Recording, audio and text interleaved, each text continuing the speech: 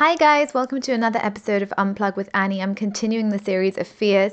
Today I have Natalie Jones on the show, and Natalie is a mindset and health coach specializing in helping people with skin conditions, and especially when it comes to restoring their self-worth, enabling them to feel amazed and be inspired to create their own dream life. And her unique approach combines the latest in medical and health science along with helpful mindset strategies. Natalie also shares her experience with vitiligo and how she was able to turn situations of feeling shame, anxiety, and helplessness into a powerful life lesson. And she is going to start her soon to be released YouTube channel, which I'm thoroughly looking forward to. Natalie's mission is to turn what once was a negative experience into a positive one, reminding people of their self-worth. So I'm really looking forward to having this chat with her today.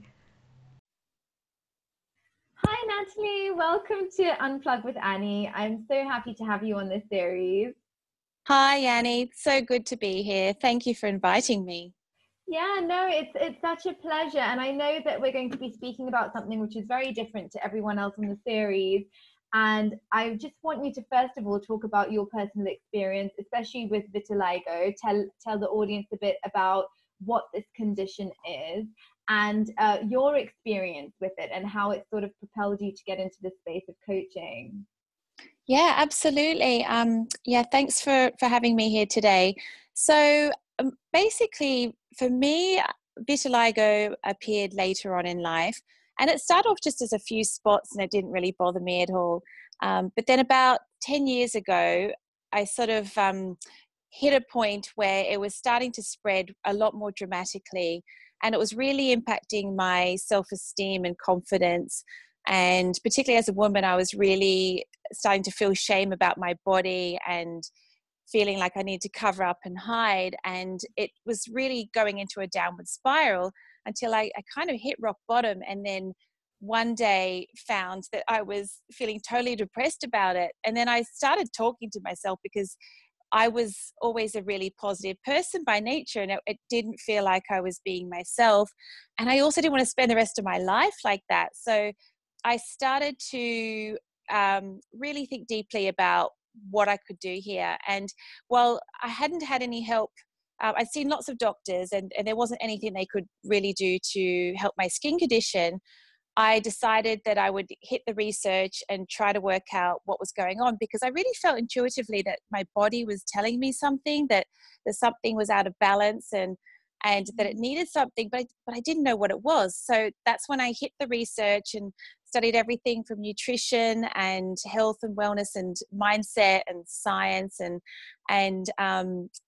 piece by piece started to restore my physical well-being, and alongside meeting an amazing dermatologist, Dr. Shauruta, and starting her treatment, the combination was very powerful, and my skin started to heal. And that inspired me after going through that experience and realizing actually at the end of it that it wasn't really about my skin, that it wasn't, we don't need our skin or our bodies or anything to be perfect to feel self-worth and to feel good in ourselves. But that whole I had to go through that whole journey to realize it, and now I want to share that with others, and help others to feel good as well. And so that's why I started doing all my coaching qualifications, and now sharing that and hoping to help other people with skin conditions and vitiligo. So with vitiligo then, it's a condition which affects the skin. Is there a primary reason for it occurring, or is it? Oh yes. So vitiligo is it's a skin condition where there's no pain, there's not contagious as some people are worried about. It's literally just losing the color pigment in our skin. And it's a bit like the reverse of, when we go in the sun, our melanin makes our skin darker. It's almost like the reverse of that. And the difficulty with vitiligo is it's not an easy condition to treat. It's not, there's no magic pill or cure for it. And as I discovered, a long-term treatment of vitiligo requires a holistic approach. It's not just sort of putting cream on your skin and that's enough. I think there's treatments that do work, but I think for the long-term benefit, definitely the nutrition and other aspects of lifestyle help a lot. But the thing that with vitiligo and a lot of skin conditions is that it impacts us mostly from a mental well-being point of view, and that's because we lose when we have skin conditions, it's so visible that we start to lose our confidence and start to feel shame about our bodies. And that's, to me, that I think is the biggest impact of skin conditions and what I wanted to try and help with. Yeah, no, for sure. And you said, like, you mentioned anxiety and shame and you know, those Yes. emotions, which I think so I think I was thinking about this, and I was thinking, you know, where do these emotions really stem from? And I was just wondering if it's something that if we were in isolation, whether we would really experience those emotions, or whether it's from like constantly looking around and comparing.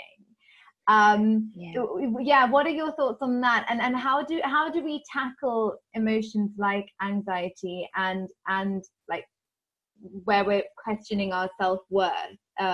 Where do we find that like peace with that? Yeah, it's a great question. And I think you don't even have to have a skin condition to feel anxiety and shame and be impacted by that. So I think it's something that is, we could all benefit from having more discussion on this.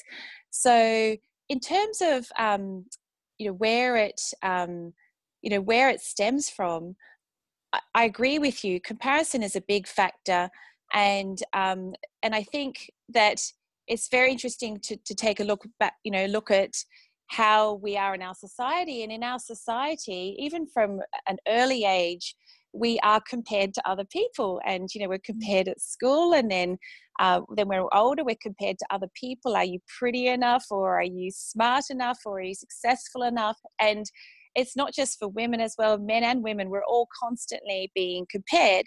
And then you add social media onto that, and we're comparing ourselves to other people we see. And of course, everyone's putting on their best show reel, but we're not putting, you know, we're usually putting our best pictures and, you know, filtered pictures or whatever it is. And so we're comparing our worst bits to someone else's best bits. Yeah. And so we always come off second best.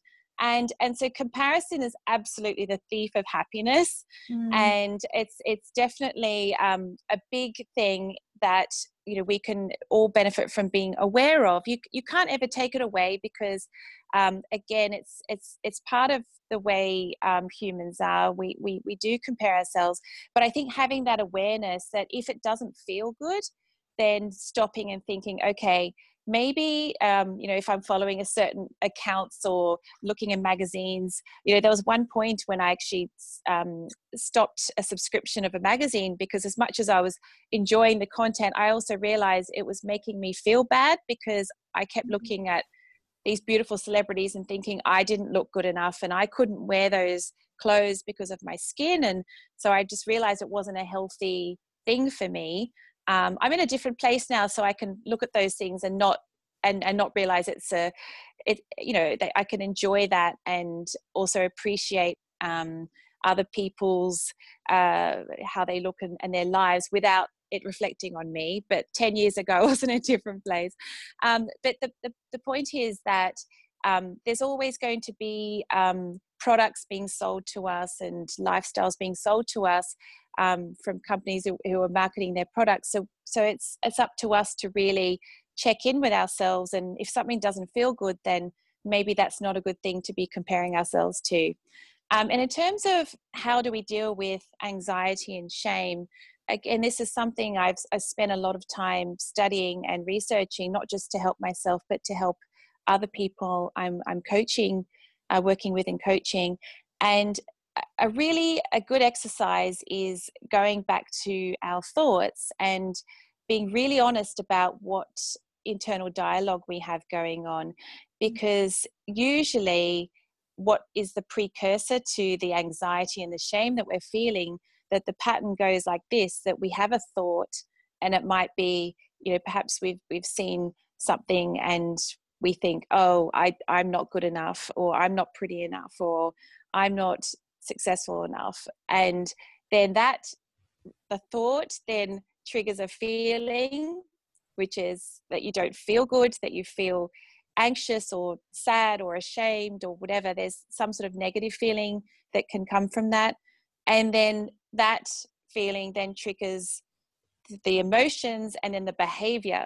So anxiety doesn't just come out of nowhere. It's usually, it's the seed is a thought, and that thought is usually along the lines of, I'm not good enough, I'm not worthy enough, I'm not something enough. Yeah. And so once we're honest with ourselves about what is our personal, because everyone's got their own personal dialogue and pattern, and we realize that this is a pattern, and actually there's studies to say that 90% of our thoughts were the same as what we had yesterday. So it's about breaking that pattern. And when we become aware of what are the negative thoughts we have, it's impossible to really go from, like, there's a point when I used to look in the mirror and be so ashamed and disgusted with my body. It was impossible for me that day to go from that to I love my body. So what I find is useful is to treat it like a ladder, and to just go up in stages. So maybe I can't go from, I feel absolute shame about my body to I love it, but maybe we can go from, I don't like my body to I respect my body. My body is strong.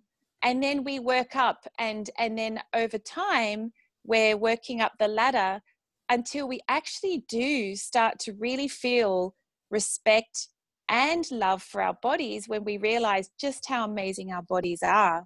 And so that's what I would suggest is literally just getting really honest about what is your own personal dialogue, if it's not helping, and then trying to be a bit kinder to ourselves. Yeah, no, for sure. And do you feel like in terms of society and acceptance, and how like we're really viewed in the public eye, especially from suffering from a condition like vitiligo, do you feel like, do you feel more people are compassionate towards each other today, or do you think there's a lot of work that needs to be done in this area? Because whether it's, differences in race, or culture and creed, but then there's also these kind of things like actually people suffering from skin conditions, and which is not their fault. I mean, nothing is their fault actually. But it's just I think there can be certain social situations where one feels like that they don't fit in, and I think it's a responsibility actually for others to make them feel like they do fit in. Would you agree with that? And how do you think we can be more loving towards each other in regards to this? Yeah, I think it's another wonderful question. It would be amazing if we were in a society where we all were open to and sort of accepting and loving each other's differences. However, one thing I've learned over this, and I've given this one a lot of thought as well, is that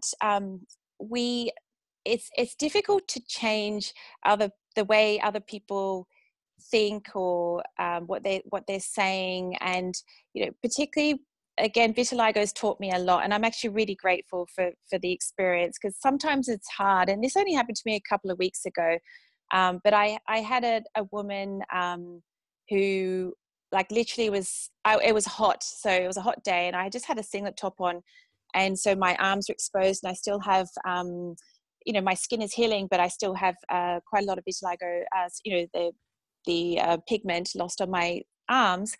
And she was pointing at it and really quite aggressively asking me what it was, like, what's that, like really aggressively. And it took me aback, but fortunately I've done enough work that I knew not to take it personally, and she'd never seen it before, so she didn't know what it was, so I explained it to her and everything. And then afterwards I was feeling a bit sad that that people with, say, skin conditions or any body differences should be in that position that I was just put in. And fortunately I have the tools to deal with it, but a lot of a lot of people would have taken that really harshly and would have been affected by that. and it sort of gave me more excitement to keep doing the work I'm doing. However, what I realize is we can't change what other people think or feel overnight. The only thing we can do is really be a role model ourselves, and be aware and consciously choose how we show up.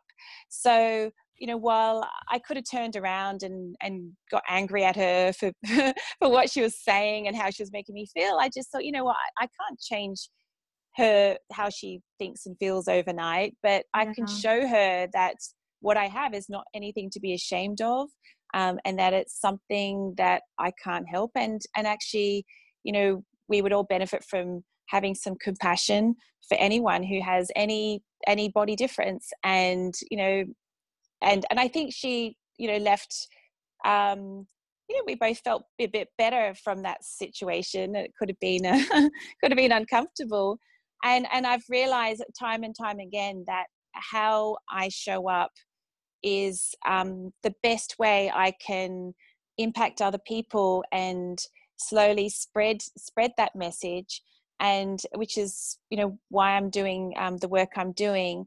And I think that's all we can do really, is show up as the best version of ourselves, have compassion for others and understanding for others, and treat other people that the way we want to be treated.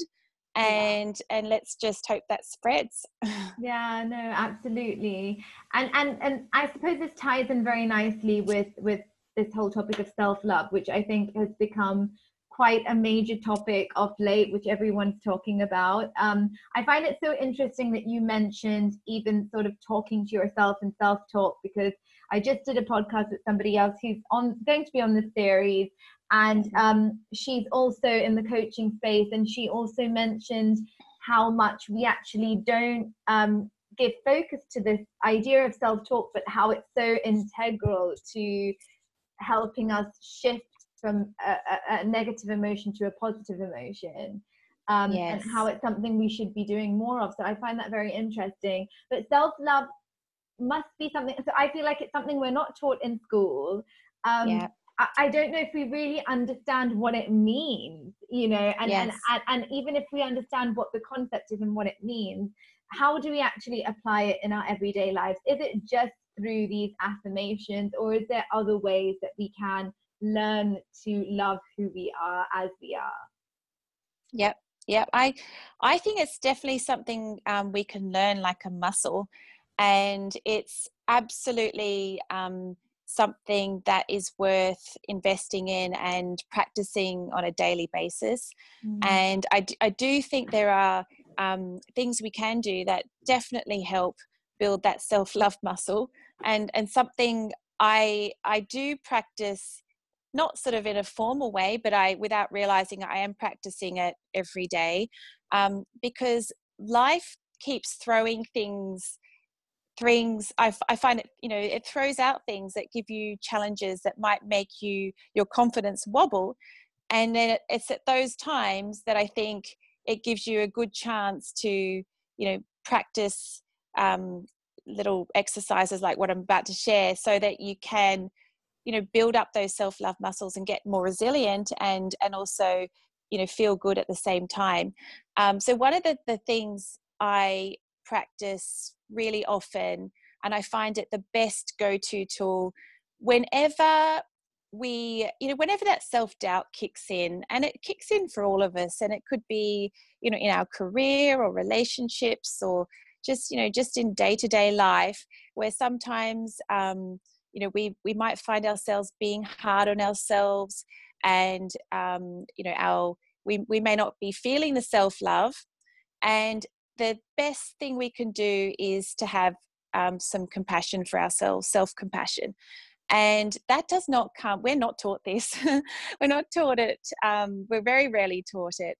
And it's not something we talk about either. However, we actually do it very naturally, and we're actually very good at it when it comes to a friend or, a family member. So without even thinking about it, if our best friend called us up and was, being harsh on herself and criticizing herself for what she did wrong, oh, I did this, I was so stupid, and blah, blah, blah, we would very quickly pick her up and say, no, you're not stupid. No, it's just a mistake. Like, we're human. We all make mistakes. It's going to be okay. Don't worry. Everything, we can figure out anything, and we'll work together and we'll figure this out. That's what we'd say to our best friend. And yet when it comes to ourselves, we usually are just so hard on ourselves, and we don't say things like that naturally.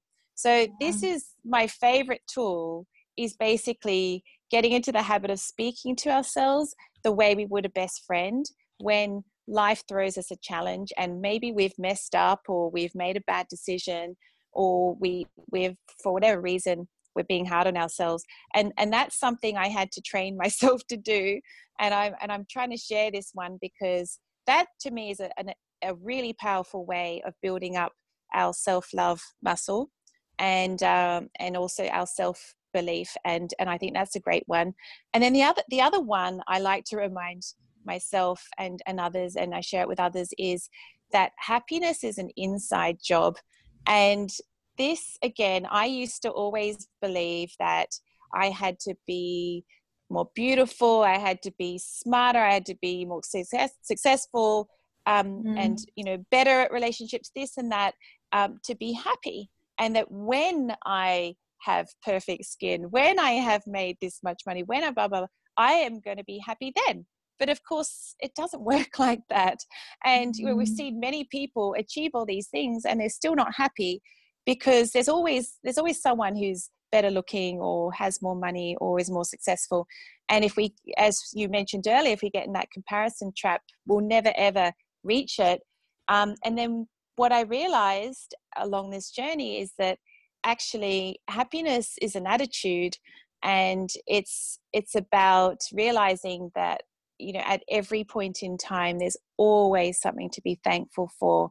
Even right now, even without my perfect skin, I have so much to be grateful for.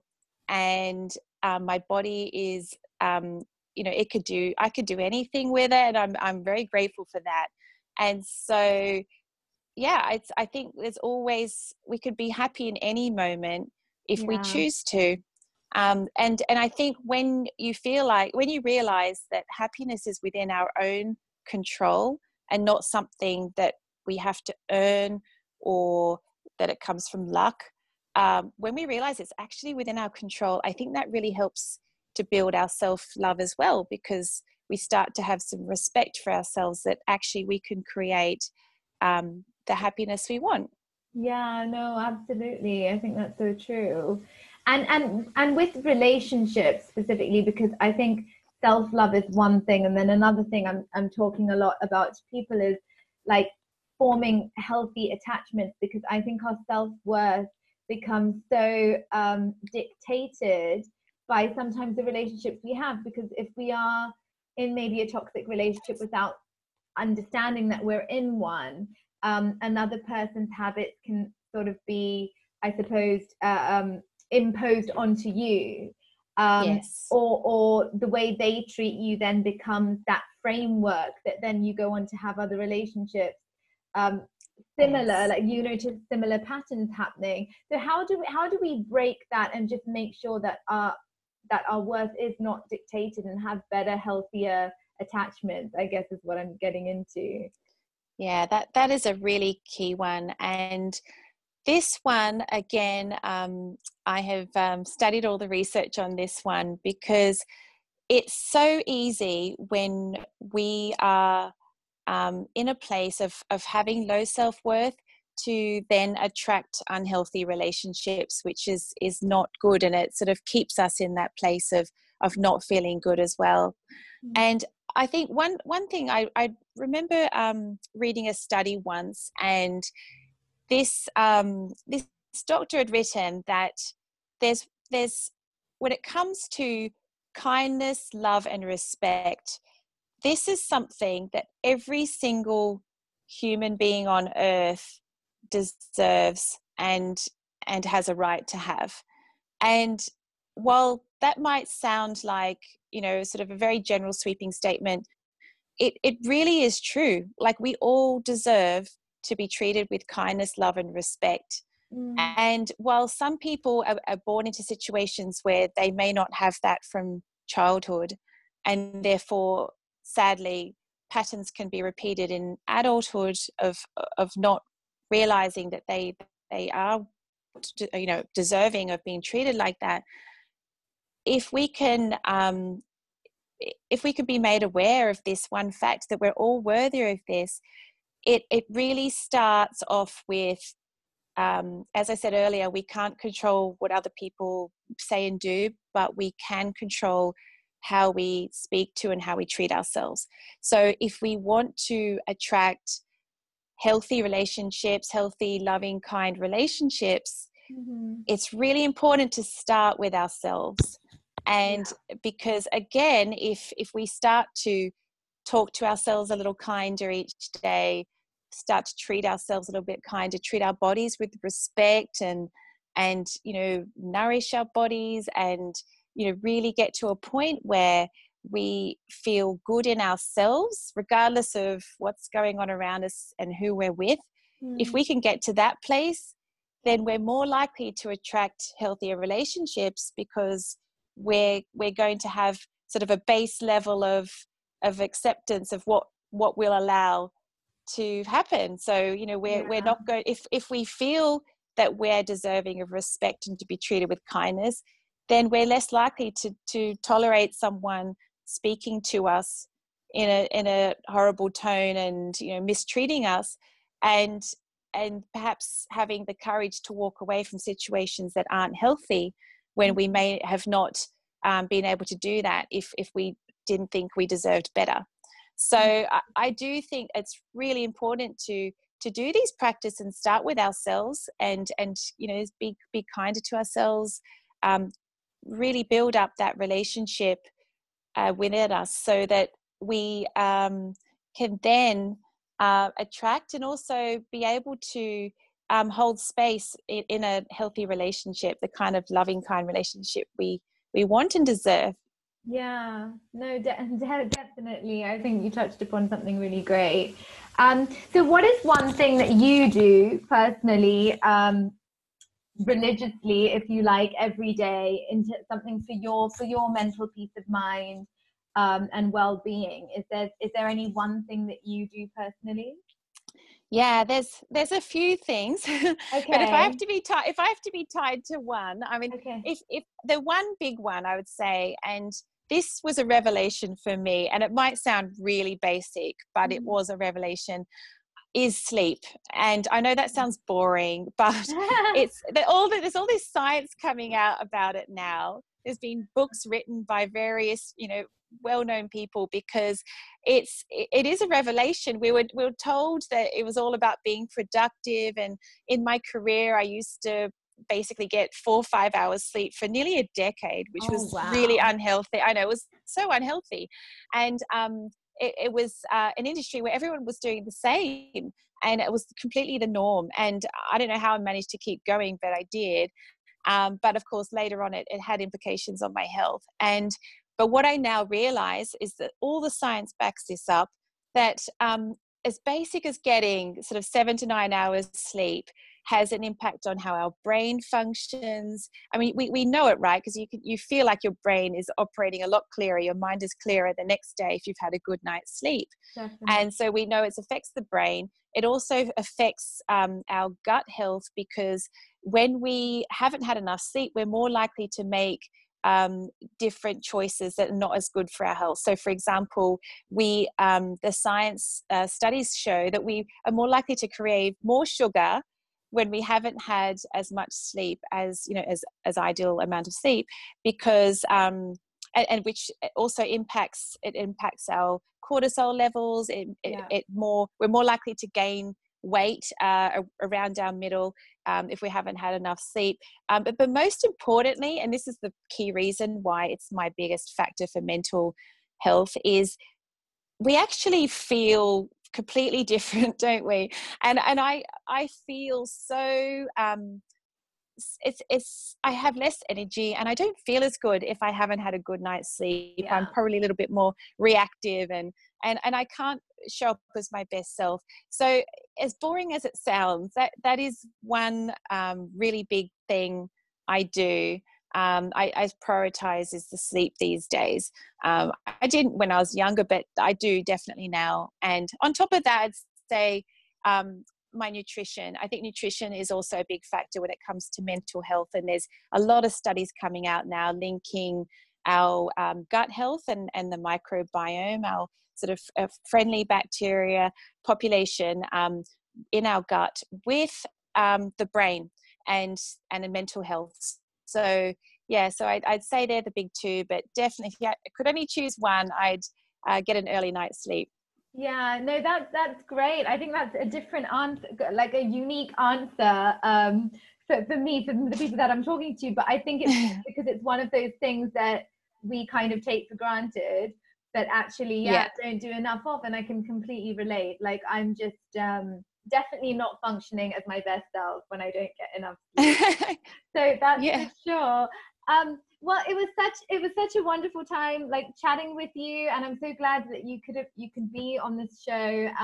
It's been such a pleasure. There's one last question, is just something that I'm asking all my guests, because it is so based around self-love. But one thing that you love about yourself. Thank you. Well, I'd have to say one thing I love and I'm really grateful for is my positive nature, and it's something I've always had even as a child. And you know, the only time I lost it was in those sort of darker years when my skin was getting me down, but fortunately it's back, and that feels really good, and I'm grateful to have that. So yeah, that's what I'd say. It's been so wonderful sharing this, and I love your podcast and all your great interviews. So thanks so much for having me today. Oh no, it's such a pleasure, Natalie. And I'll let you know when this goes live, and I can't wait to share this with everyone. Brilliant. Thank you. Thank you. That was the end of another episode on Unplug with Annie. I'm continuing the series of Fierce next week, where I'm talking to another amazing woman, and I can't wait for you guys to hear the whole series, so do stay tuned. For everything Unplug related, do follow the IG and Facebook page @Unplug with Annie. You can also go to the website www.unplugwithannie.com and subscribe to the newsletter so you're constantly updated with what's going on the blog as well as the podcast. Until next week.